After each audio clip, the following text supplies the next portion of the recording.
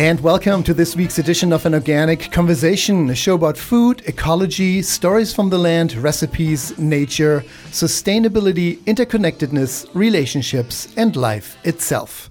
In this hour, we are exploring the world of corporate behavior. What if a company was not just measured by and held accountable for its products, but also for its behavior, for the way it interacted with its employees, with the environment, with its partners, vendors, suppliers, and the community at large, as if a corporation was a sort of living entity, and any bullying would just not be accepted. Would it be too much to ask for to have a company be role model for leadership and responsible practices, exemplary community members, so to say? Well, that time has come. It's a movement of transparency and third-party verification of stewardship in business, a seal of approval for truly sustainable practices and behavior. And it's called B Corporation. In this hour, we will learn everything about it from the man who wrote the book about it, literally, Be a Force for Good, The Rise of Transparent Business, our topic here today on An Organic Conversation. And with us is a wonderful guest, Ryan Honeyman of Honeyman Consulting, and the author of the B Corp Handbook. But more on that later. We are your hosts, Helge Hellberg. And Sita Rani Palomar. And if you missed last week, you may not have heard that our beloved third co-host, Mr. Mark Mulcahy, is on sabbatical throughout the year. But fret not, because you will be able to hear Mark's voice popping in and out on episodes throughout the year. So, well wishes to you, Mark, and we look forward to hearing your laugh again soon. And we always start with a week's review. Sita, what do you have for us? Well, a very interesting study. This actually came out months ago, but it's something that's been on our radar to have a discussion about. And that is Psychological Science published a study that looked at life satisfaction versus life meaning. And what they did was they found in the participants that they interviewed for part of this research project that while wealthier countries had greater satisfaction, as wealth increased, religion became less of a societal focus. And a researcher from the University of Illinois specifically asked the question, do you feel your life has an important purpose or meaning? And the wealthier nations, while experiencing more education and actually a lot of people had fewer children, they had a lower sense of meaning. So they took this to see that sense of meaning was helping people overcome personal difficulty and extreme hardship in poorer nations. Wow. Fascinating. Yeah, there's something about the meaning of life coming with reverence, like a kind of sense of God, whatever that may be, right? Higher power, nature, whether it's organized religion or not, but to be in service of something larger than oneself, because otherwise, really, it's a pretty lonely path to walk if this life is just about you. Mm-hmm. So I see how all these distractions that wealth brings often with it, if you don't have those, the dialogue between you and that purpose equals more meaning in life. I think that's beautiful. It's confirming kind of a gut feeling. You know, it's interesting. I had a conversation with a Jungian analyst who was telling me that she met somebody who he and his wife were extremely wealthy, and wealth was a value of theirs. And she realized that by making wealth a value, they were able to accumulate a lot of wealth and then use it philanthropically. But he wouldn't have had the opportunity to be so philanthropic if he wouldn't have had wealth as a value. So if wealth is a value, you can have other values like a sense of meaning. And how is it that you feel a sense of meaning? Well, it isn't necessarily through your money. I know that Bhutan, instead of a gross product index to look at how well they're doing, they have a gross happiness index. Mm-hmm. And that's through the roof. It's one of the happiest nations in the world. And it's definitely one of the poorest nations compared to economic wealth. So seems like no om, no ah. No awe as in like enlightenment, or no awe as in wonder? You can decide on that. I like that. Both, no either. Om, no awe. Great. That's the week's review. Thanks, Sita. That's a really interesting study and review. Our topic, and actually right along those lines, is Be a Force for Good, The rise of transparent business. What is corporate behavior and what should it look like? And now there's finally a third-part verification of how well a corporation is doing in terms of environmental, social, and cultural stewardship. That's our topic in this hour. But as always, before we dive into that topic fully, here's our very own Sita Rani Palomar, aka Chef Sita, and her holistic bite. Well, we're mixing something up in the kitchen today, but it isn't food related. It's actually beauty related. And I'm asking you to throw your beauty convention to the wind today, because you can make your own face oils instead of having to spend oodles and oodles of dollars on very expensive face oils, and yours is going to have fewer preservatives and can guarantee the highest integrity of ingredients. So we had a fantastic episode a couple of years ago that we have rerun because of its popularity about making your own cleaning supplies. And I found a fantastic DIY book on beauty solutions. And from this book by Anne Medlin, who has a really great beauty book, evolved this recipe that uses some of my favorite food ingredients that are also incredible topically. And this face oil begins with cold pressed flax oil. Flax oil is a superb source of omega-3s, and omega-3s are anti-inflammatory in your body and on your skin, which means that they help to reduce redness.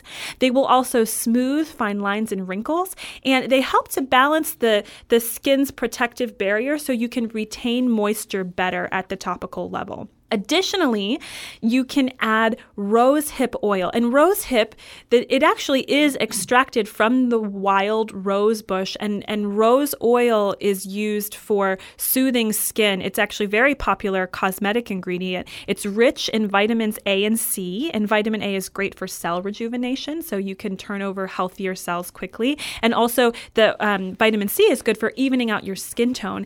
Rosehip oil is also rich in omega-3s, and it has a silky, non-sticky texture, which is important because other oils may be too sticky on your skin. Rosehip really helps to balance that out. And the last and the super powerful, potent, exciting ingredient in this mix for your ultimate face oil is sea kelp extract. This is powerful because not only is it an antioxidant that helps to repair skin damage and even prevent damage in the future, but it also encourages skin firming and tightening properties. This is so easy to make and use every night or a few nights a week if you want to kind of ease your way into an oil moisturizer instead of a lotion moisturizer. You combine a tablespoon each of the flax oil and the rosehip oil with half a tablespoon of the sea kelp extract. I like to put mine in a dropper bottle and just use one dropper at night. It is really going to change your glow. So I encourage you to get in the kitchen, whip up something for your health and beauty, and use it in the bathroom. And that's this week's Holistic Bite. Thank you, Sita. I love that suggestion. We had a great show on allergies just a few weeks back with Dr. Todd Bourne on sensitivities and, bodily reaction of all kinds of forms and shapes. And I noticed that I am reacting to my skincare lotion that I've been really using. It's super clean, mostly organic, and I've been using for years and years, maybe a decade. And all of a sudden, I'm starting to sneeze every time I use it. So while we encourage for anyone to stick with what they have, if it works for them, if it doesn't, it might be a great time to change up your regimen in the beginning of this beautiful new year and try an oil, or in this case, a face treatment that is as natural as it gets, right? It's really... It is, and it's so inexpensive is what blows my mind, because particularly night creams for women, they can be one of the most expensive beauty products. I was shocked. We're talking $60, $80, $100. Oh, are you hundreds of dollars? Hundreds of dollars. Yeah. All of the intelligence is out there in nature. You just got to figure out how to bring it into your own home. Thank you so much, Sita. Our topic in this hour, Be a Force for Good, the rise of transparent business. There's a gentleman who literally wrote the book on it, the B Corp Handbook, B Corp certification. What does it mean? What are the measurements and how would a company qualify? What does it stand for when you see this new movement this new logo, B Corp certified on a product or with a company associated. How to use business as a force for good, our topic in this hour with the author of that very book, Ryan Honeyman, who's a sustainability business consultant, honeymanconsulting.com for more information. All that and so much more when we come back right after the break. You're listening to An Organic Conversation. I'm Helge Hellberg. And I'm Sita Rani Palomar.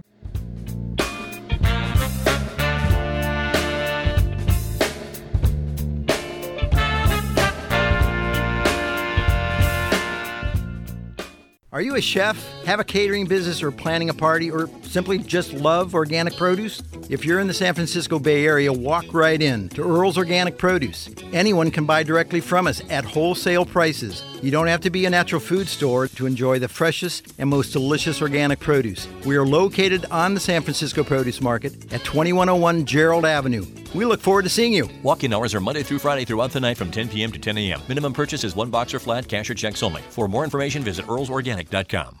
Fry Vineyards is America's first organic winery, family-owned and operated since 1980. Dedicated to the highest levels of organic and biodynamic farming, Fry never adds synthetic sulfites or other preservatives to their wines. Fry organic and biodynamic wines include delicious Cabernet Sauvignon, Zinfandel, Syrah, Chardonnay, and Sauvignon Blanc. Fry Vineyards Mendocino County award-winning wines without added sulfites. Available at grocery stores and online at frywine.com. That's FREYWINE.com.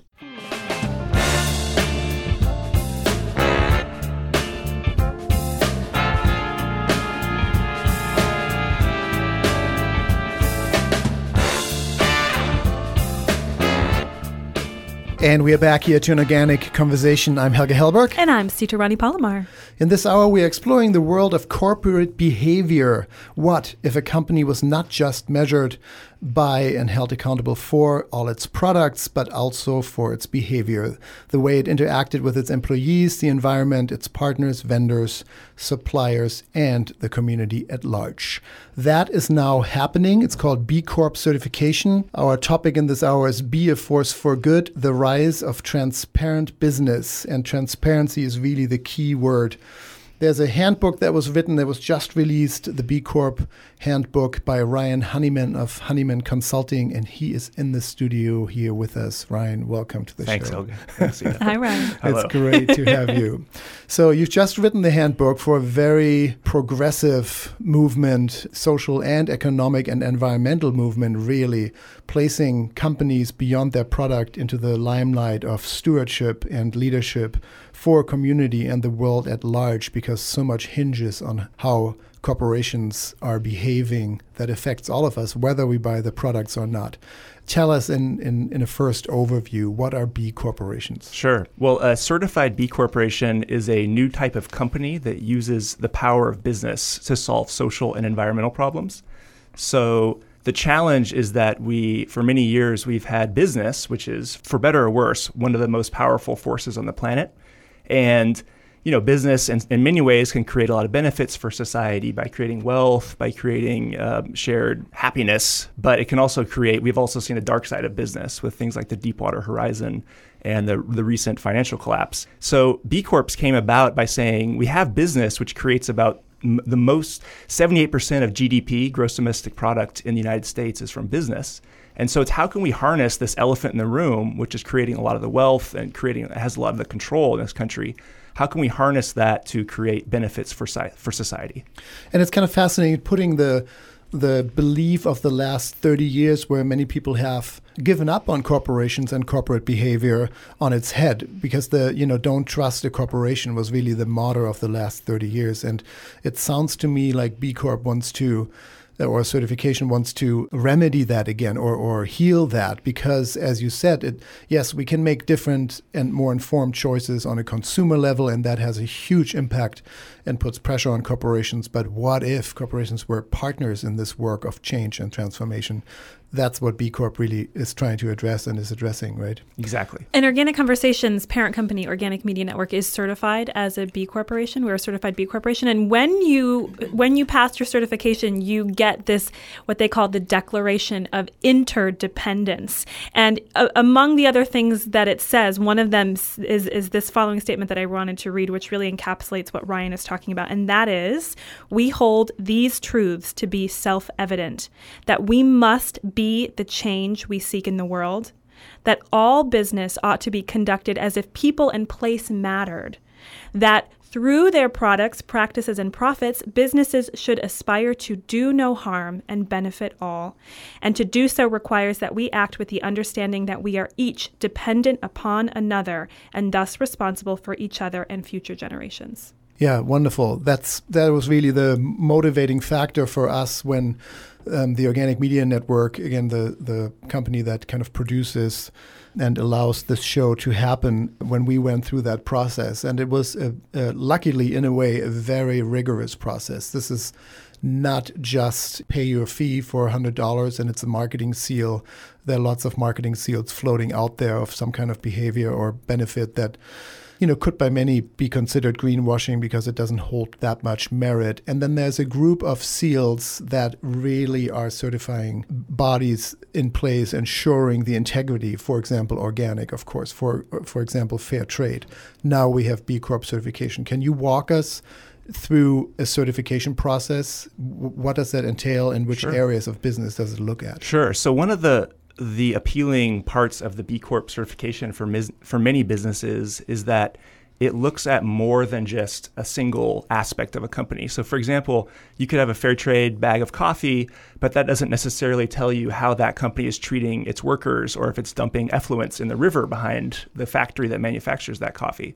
So what the B Corp is trying to do is to say, let's not only look at, your building, if your building's green or if your coffee is fair trade, but let's say workers, how are your worker practices, how are your environmental practices, are you involved with your local community, and is your governance structure set up to maintain your mission values over time?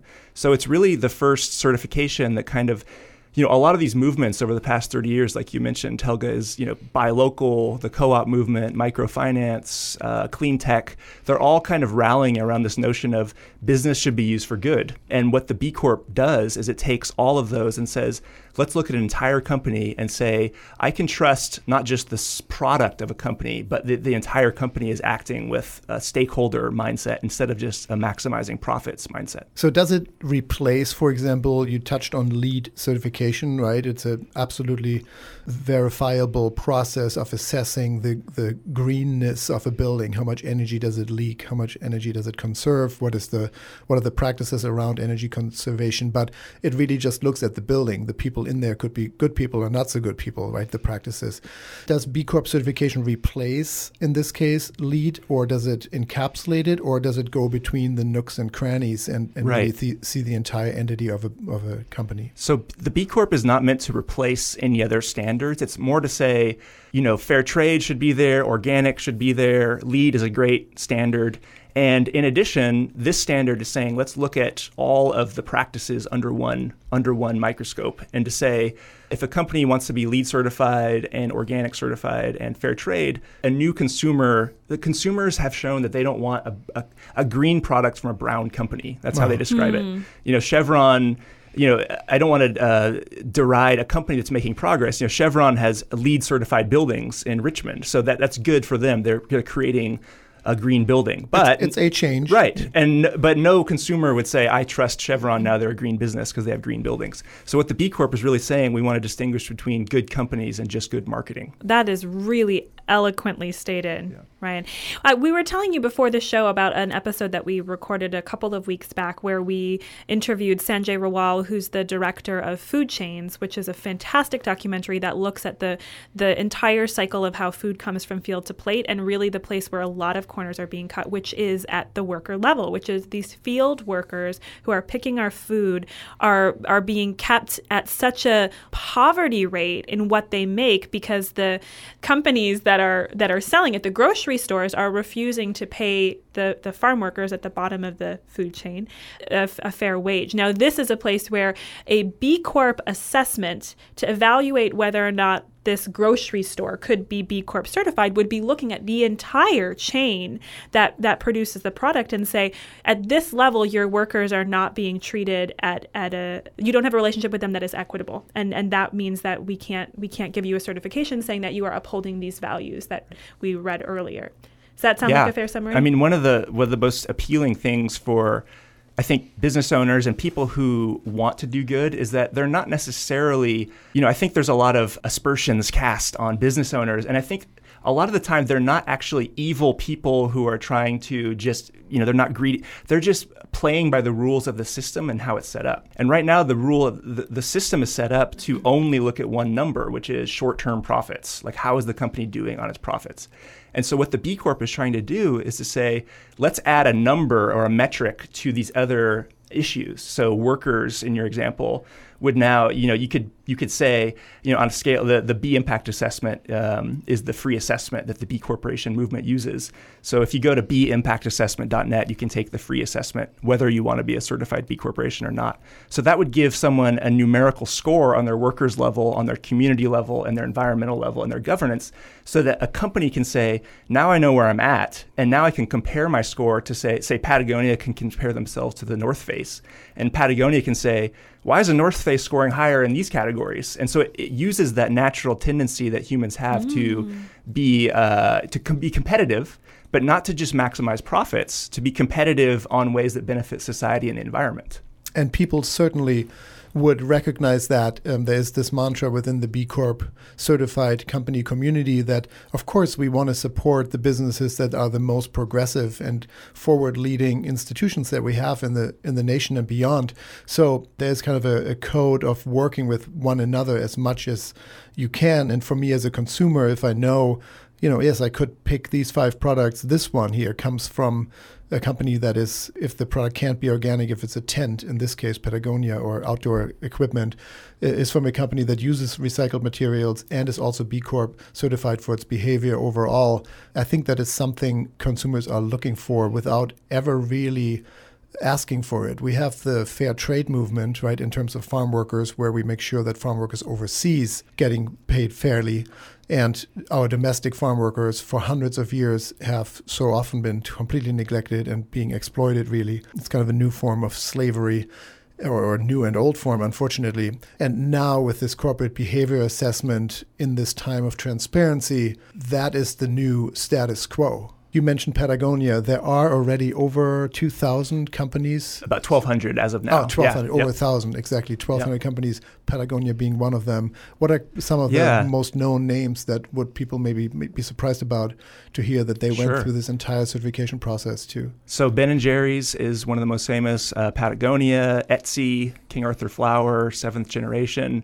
Just go to your local co-op or Whole Foods, and you'll see all the B Corps on the aisles. So for me, it was helpful. It was nice because I'm a one-person company, and so to be part of a global movement of 1,200 people as a one-person business, and to say that my business is in the same community of people who are trying to solve problems as Patagonia and Ben & Jerry's and Method is very empowering. And so I think one of the messages I think should be that anyone can harness the power of business. It doesn't have to be, $100 million company. Right. That's Yeah, you have not just consumer products, right? You have a law firm, Hansen and Bridget, which is B Corp certified. So it doesn't matter what you produce as long as you're committed to being a leader in your field as it pertains to sustainability, environmental, social, and cultural. Our topic in this hour, Be a Force for Good, the rise of transparent business and the rise of transparent good business, maybe we should say, with Ryan Honeyman, the author who wrote a book about it,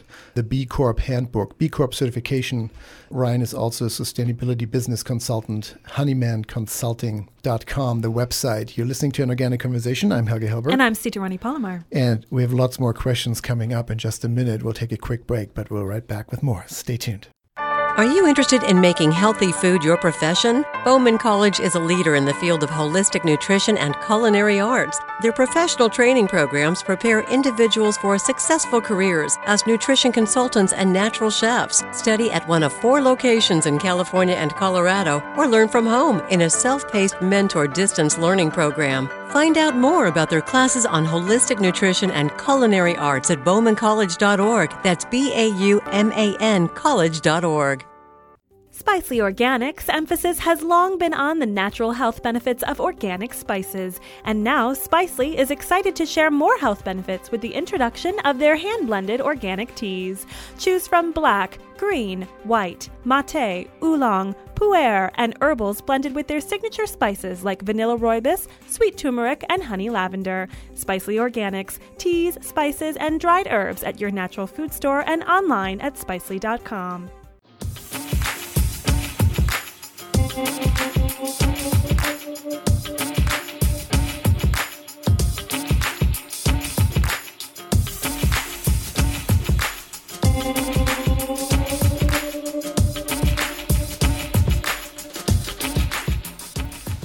And we are back here to an organic conversation. I'm Helge Hellberg. And I'm Sita Rani Palomar. Our topic in this hour is Be a Force for Good, the rise of transparent business, leadership, community, environmental, and cultural leadership of corporations now being verified and verifiable through B Corp certification. With us is Ryan Honeyman of Honeyman Consulting. That's honeymanconsulting.com. He's the author of the B Corp Handbook, How to Use Business as a Force for Good.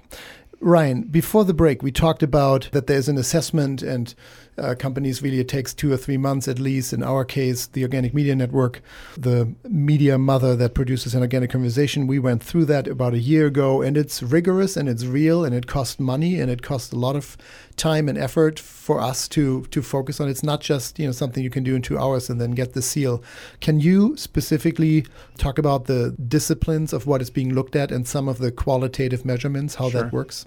So one of the benefits of the B Impact Assessment, so that's bimpactassessment.net, is where anyone can go. And you don't actually have to certify to take the assessment. You can use it if you're any business, whether or not you want to be a certified B Corporation. So for companies that are interested in becoming a certified B Corporation, you fill out, it's about 120 questions, and the assessment is tailored to your specific industry. So if you're a small services company, or if you're a large manufacturing company, or if you're a medium-sized agricultural business, it'll tailor it to them. So you take the assessment and it'll ask questions. One of the questions in workers, it's, do you have a certain amount of women or low-income individuals or minorities on your executive team or on your board of directors or in your workforce? If you do, you score more points. Exactly. And so, it really, Patagonia is a great example of this. A lot of us think Patagonia is, and they are, one of the most sustainable businesses in the United States. But when they took the B Impact Assessment and certified the first time, they only scored 106 out of 200 on the B Impact Assessment. So the B Impact Assessment is out of 200 points.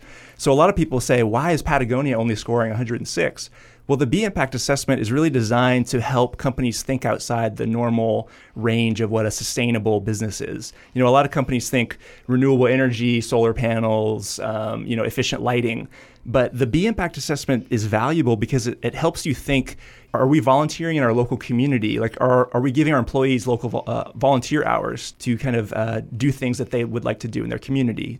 Do we pay a living wage? Do we have a socially responsible retirement plan option for employees? And so a lot of companies aren't necessarily thinking of the community and worker issues as much as they're thinking about the sustainable kind of green issues, which is, lighting, energy efficiency, and waste. So it's a really great tool to kind of help you expand your thinking beyond kind of what you might think green to be. And it's great because it's a percentage assessment of where are you right now, and then where do you need to go or want to go, right? You have to get better every year. That's one of the components. It's not like after a year, you recheck, and if you're at the same level, you get the same points, you would need to improve your practices. So it's really trying to making companies better and better and better and raising the bar every year. And what I like about the percentage assessment also is the larger the company, the more responsibility there is because the more opportunity there is. Tell me the website again. Sure. bimpactassessment.net. And B is really just the letter B. Yeah, the letter B. For companies interested in learning about B corporations, it's bcorporation.net. Or, of course, otherwise, honeymanconsulting.com. Yeah, and Ryan, actually, you have a number of free resources on Honeyman Consulting that help people to better wrap their mind around what this is about. So, and something that you talk about in the book is you may not be ready to take the leap into doing the impact assessment in order to become certified, but you're curious to know how is your company performing on these different factors. So you can take a look and see this is a place where we could really increase our performance. Can you tell us more about that? Sure. So, yeah, again, whether or not you actually want to certify, it's a great tool. So, for example, a company like Google or a company like Whole Foods, who's not currently a certified B Corporation, whether or not they want to certify, they can go on to the assessment and start to see where can we improve. A lot of people, Whole Foods has some great practices, and yet there's also areas that they can improve. And so it's kind of saying, whether you're not doing really anything now and you want to learn where your blind spots are and improve, or whether you think you're the most sustainable business around, it'll always help you improve your score. Well, and one other thing that I really like about that is, when we did our assessment and we were just getting Organic Media Network as the parent company for An Organic Conversation set up, we were learning about what kinds of things we wanted to build into our structure. So for people who are just now starting a business, this is a really positive thing to do at the beginning, to learn how to build your documentations and build your practices and principles in a way that support these values. Yeah, it's kind of the status quo, right? Where or a baseline, where do you start in order to grow? So there are over 1,000 B Corps already. It's not a tax status, even though some states are looking at that, I understand. So there's two important pieces of the B Corp movement. One is the certification piece, which is what we've just been describing. Another piece, which really gets at why the B Corp is what they like to call a different type of company, is it's actually, they've also created a new corporate form in the United States, similar to an LLC or a C corporation. And so the goal of incorporating your business as a benefit corporation is to say, we might have a great founder who has charismatic, sustainable practices, but in 10, 20 years, if that founder retires, what's to make sure that his initial values and mission stay in place over time? Yvonne Chouinard from Patagonia is a great example. So now business owners can say, I want to incorporate a responsibility to consider more than just profits when making decisions into my corporate form, into my legal documents, so that I'm legally responsible to now make decisions that benefit society when I'm making decisions in the future. Yeah, so for this show or the company that produces An Organic Conversation, I would be responsible to provide the greatest benefit and monetary return to investors. Now that we are a benefit corporation, in addition to being B Corp certified, I can decide that is really important, and environmental or social and cultural stewardship is equally important. And for the brand that we are and for the responsibility that we feel as a company, I can actually make decisions that cost us more and returns less money to our investors fully legally, which I couldn't do under, for example, a C Corp status. Very interesting. Yes. I don't know that we've mentioned yet that the nonprofit behind B Corp certification and really spearheaded the benefit corporation legislation across the country is B Lab. So this is this incredible think tank of individuals who really believe in business in a different way. It seems like this is just a snowball effect of positivity, the way that all of these ideas are growing. What is ahead? Sure. One of the most interesting things about the B Corp movement is that it's bipartisan, which is very rare, I think, in our times. You have conservatives who like it because it's pro-business, it empowers the private sector. And you have progressives who like it because it's pro-worker, pro-environment, pro-community. And so there's no constituency who's opposed to the idea of using business for good, which is great. One will come up at one point. It's just how it goes. But it's true. But I think the future really is an important point that I think is a testament to the founders of B Lab who created this movement, is that they realized that certifying 1,000 companies or even 100,000 companies is really a drop in the bucket in terms of the total. There's 7 million businesses in the United States. And even if there are 100,000 certified B corporations, it's not really affecting the majority. What they're really trying to do is to say, take the free assessment, the B impact assessment, and just measure what matters, like measure your impact on society and the environment, and inherently you will have ideas and you will want to improve that score, whether or not you actually become a certified B Corporation, because it's another business metric that you can optimize, which business owners like to do. Once every company is B Corp certified in the nation, that might be a couple of years out. But I do think movements have impact much, much earlier. Organic food accounts for about 4 to maybe 5% of overall consumption. And at least in the world we live, it's all organic. There's no new restaurant in any metropolitan area that doesn't have some kind of farm to food connection. So you don't need to get to even 10%. I think at 2 or 3 or 4%, when B Lab has certified 1 million businesses, which, again, might be a few years out, but at that point, it's 15%. It will be so known that companies who don't have it will be scrutinized for it. It's like it becomes the norm of society, and that's what we hope the show will help do, of course. Yes. And one thing we didn't mention is this movement, I don't know if we said this, it's much bigger than just in the United States. There are B Corps in how many countries? 37 countries. So Afghanistan, the largest telecom provider in Afghanistan is a B Corporation. Wow. South Africa, Kenya. The fastest growing area is actually in South America and Chile and Argentina. Wow. And it's any business. You don't have to grow an organic product. It could be, what does Google do with their batteries after the devices are being discarded? Or how do you use your electronics? Or where do you buy silicium from? And so really, there's always a way to assess if a company makes a responsible decision. And that's really the beauty of B Lab and B Corporation certification. Thank you, Ryan. That's Ryan Honeyman. I think we did a pretty good job trying to put a very complex certification process and new movement and critically important movement into a 1-hour show. Again, Ryan Honeyman, sustainability business consultant of Honeyman Consulting. That's honeymanconsulting.com, and the author of the brand new B Corp handbook, How to Use Business as a Force for Good.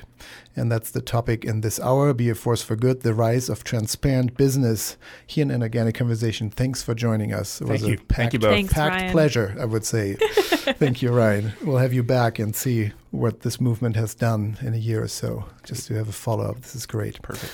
You're listening to An Organic Conversation. I'm Helge Hellberg. And I'm Sita Rani Palomar. And of course, coming up, we stay with sustainability and organic, in this case, produce.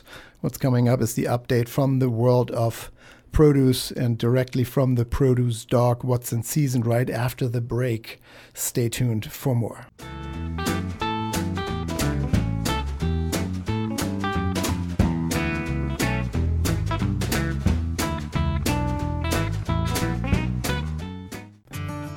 Produce is ever-changing, seasons coming and going. At Earls Organic, we have been sourcing solely organic produce for over 20 years. Since 1988, Earls Organic Produce has been establishing strong relationships with growers and developing a deep understanding of the seasons, so you can offer the most delicious organic produce to your customers, staff, and clients year-round. For organic produce, visit Earls Organic Produce at earlsorganic.com. That's earlsorganic.com. Spicely Organics offers more than 200 different organic spices and dried herbs to choose from. Classics like oregano and cumin, exotics like ají amarillo, and blends like tikka masala. Spicely helps nourish your body while embracing sustainable, eco-friendly, and ethical practices always. Take wellness into your own hands and creativity into your own kitchen. Spicely Organics, teas, spices, and dried herbs at your natural food store and online at spicely.com.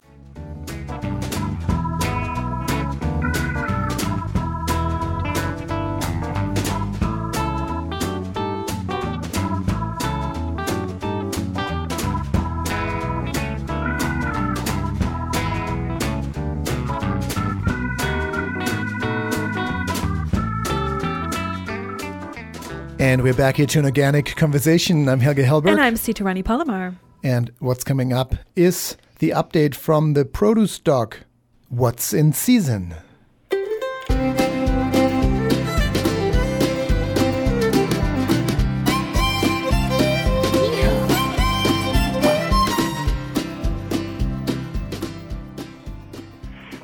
And with us now, of course, the voice of the San Francisco produce market, and really the spokesperson for all organic carrots throughout the country, our very own beloved Earl Herrick of Earl's Organic Produce. Earl, are you with us? I sure am. How you doing, Helga?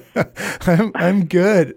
Hi, Sita. Hi there, Earl. I'm You know, great. carrots do need a spokesperson. We They learned do. a couple weeks ago tomatoes need a spokesperson. Yes. Way to speak for the little guys. And speaking about that, we just had an amazing hour with Ryan Honeyman here in the studio with B-Lab, a sustainability consultant, talking about B Corp certification and responsibility. And that brings us right into organic produce, just as juicy of a topic. What is in season right now? Is there anything in season right now? Yeah, what could that possibly be? Here we are in the middle of January. Well, we're going to talk about other fruits as the year goes on. And right now is a good time to focus on apples and pears because they're the selections are limited in fresh fruit. And well, even saying that, fresh fruit is kind of a qualified statement at this point because all apples and pears at this point are coming out of storage. And over the years, we've had several shows on controlled atmosphere, which is also known as CA, and that's how apples are stored that you want to have around after a month or two. And I can get into that if we want to, but there's still a lot of good varieties in apples.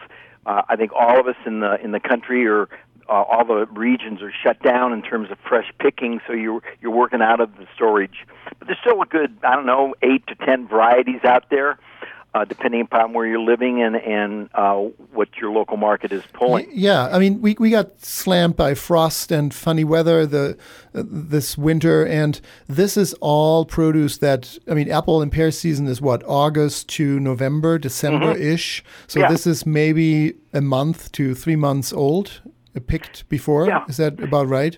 Yeah, and it is interesting when you talk to some people that haven't really thought that through. They go, What? You mean these weren't picked last week in the middle of January or February or March? And yeah, but as you think about it, that's where the old root cellar came in, where you would have your local trees in your county or your backyard, and that's what you would store. So everything is coming out of storage. When we compare apples with apples for once, I'm sure there are varieties that store better. I know, I'm forgetting the name, but there are a couple of varieties in Germany that actually get better the longer you store them, which is amazing. Yeah, that is true. Many of those are not common to the domestic production and viewing, if you will, and enjoyment. But the ones here, for example, a Gala doesn't store very well. They tend to get soft. It's a softer apple anyway. It's one of the first apples that are picked in the season. A good storage apple, or one that is firm and solid, is a Fuji. That one does very well. A Cameo is another one. Those infamous delicious apples store pretty well. And then there's Braeburn. That's another one that stores well. Pink Lady is a great apple to have. Those are some that you should be looking for. Granny Smith, and there's a couple new ones around that are proprietary, but they're named Jazz and Pacific Rose. If you haven't tried those are some new apples that were originally developed down in New Zealand, but they now have Washington production, and they're pretty apples. They tend to be sweet, so if you haven't tried, if you want to look for something new and outside of your normal 2 or 3 selection, try a Pacific Rose or a Jazz. I'm so happy we're talking about this, Earl, because, we get to a time in the year, at least for me, where I don't enjoy apples as much because the flavor has changed so much. And so much of that has to do with how it's stored, how I store it. And I blame my ignorance on the fact that prior to learning this from you and from Mark over the years is that I didn't realize that these apples that are coming out of storage, because they've been in a contained atmosphere for a while, because they were all picked back in the fall, means I have to treat them a little bit differently when I get them at home. These aren't necessarily apples that you want to leave on your counter the way that you do during the fall because they're going to get mealy, right? Absolutely. Yeah, since they're coming out of storage, that is their now new environment, if you will. And once taken out of that, a controlled atmosphere is exactly what it is. The whole atmosphere is controlled, so the fruit is in suspended animation, if you will. So the composition and the breathing of the apple is inhibited. So taken out of storage, even as the retailer displays it, He needs to rotate that product, and he needs to keep it under refrigeration. The same thing an end user, you and I, need to do, meaning we need to get it in that refrigerator as soon as you can or eat it right away. Now, if you are refrigerating it, which I recommend, take it out about an hour before you're going to eat it so it gains some room temperature, which will allow the flavors and the aroma to come out for you. Not unlike, taking a cork out of a wine. Let it breathe a little bit. Let it get to ambient temperature to a degree. But don't forget about it and leave it out for a couple of days, because then it will lose its... it will degrade much, much quicker, right? Thank you. Exactly. Degrading is the perfect word. Yeah, and then your experience will be, it won't be snappy, it won't be crunchy, sure. Be a bit mealy. It still may be sweet, but... And for some people, that's fine. And when it gets to that point, it's still good for juicing and for creating applesauce or apple butter. So when I go to a grocery store right now, I would say half of the apple varieties, 5 or 6 varieties, are in a cooler situation, and 5 or 6 are out on display. How is that possible? Are those not? I mean, even the ones that may be imported right now would be coming from a suspended animation place, from a ship being picked 3 weeks ago and then shipped over, or even longer. So why would any apple right now on a retail level be not in a cold storage display? Let me clarify a couple things. You're not going to see imported apples till about April or May. Oh, interesting. Great. So this is all domestic. Yeah. They're because kind of flip it around. That's when it's fall down under. And that because we're getting those apples from New Zealand and Australia. Great. New Zealand apples are Chilean or Argentine. Nice. So those haven't appeared yet. I know these years and seasons run into each other. So I think what you're talking about is the nature of what that particular store is doing, because all apples should be stored under refrigeration this time of year. If they're not, that has more to do with the amount of space that they have or the amount of money they have to purchase refrigeration, or just how big their store is, and it could be a part of their marketing is we're only going to buy and display what I can sell in a day or two.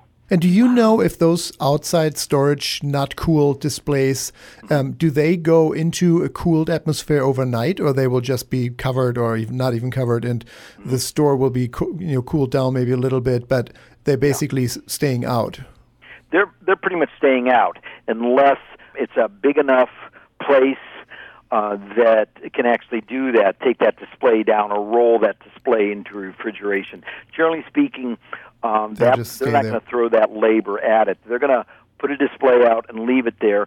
The better places, the better retailers are definitely going to rotate their stock. But if apples are outside of refrigeration, there is really an example where you want to ask somebody for a sample for sure. Yeah, you always say that, right? And it seems like we are talking, you could be picking an apple that's already done because it degraded so quickly, or you literally buy it, you don't eat it that afternoon, the next morning it had the warmth of your counter because you didn't put it in the fridge. And even the fluctuation between you refrigerating it again, if it's already on the process of breaking down, you putting it in the fridge will maybe even make it worse. It's already too late, right? Well, that's a good question. A lot of that is you want to experiment that with yourself. For example, leave it out for a day. See what happens. I don't think it's going to break down quite that quickly. It has a lot to do with the conditions before we even got it.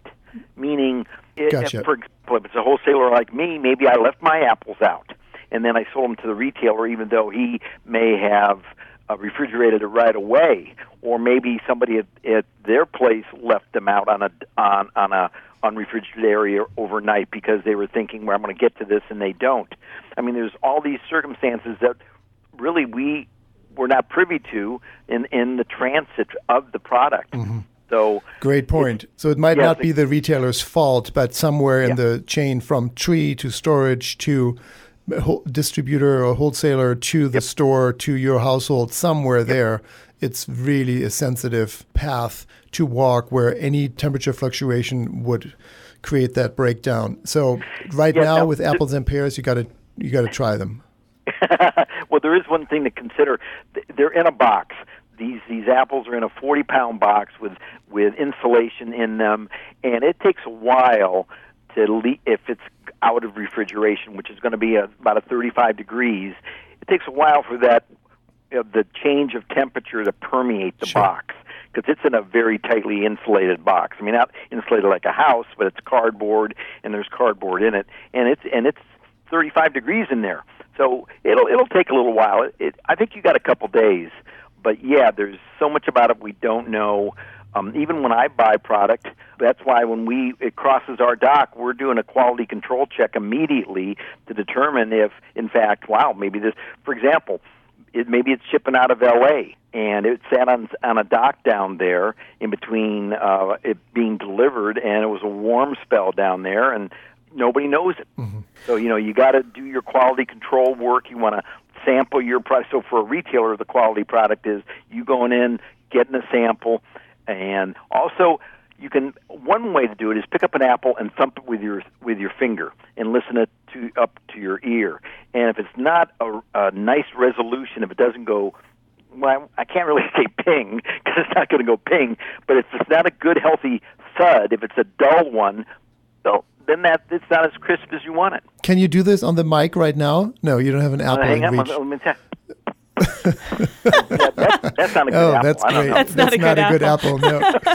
Well, it's a good reminder to check your apples at the various stores that you go to as well, because if you know that you like Braeburns, for example, the Braeburn at one market might be different than the Braeburn at another, depending on how it was held as it came from whoever distributed and delivered it, and of course how it's held at the retail level.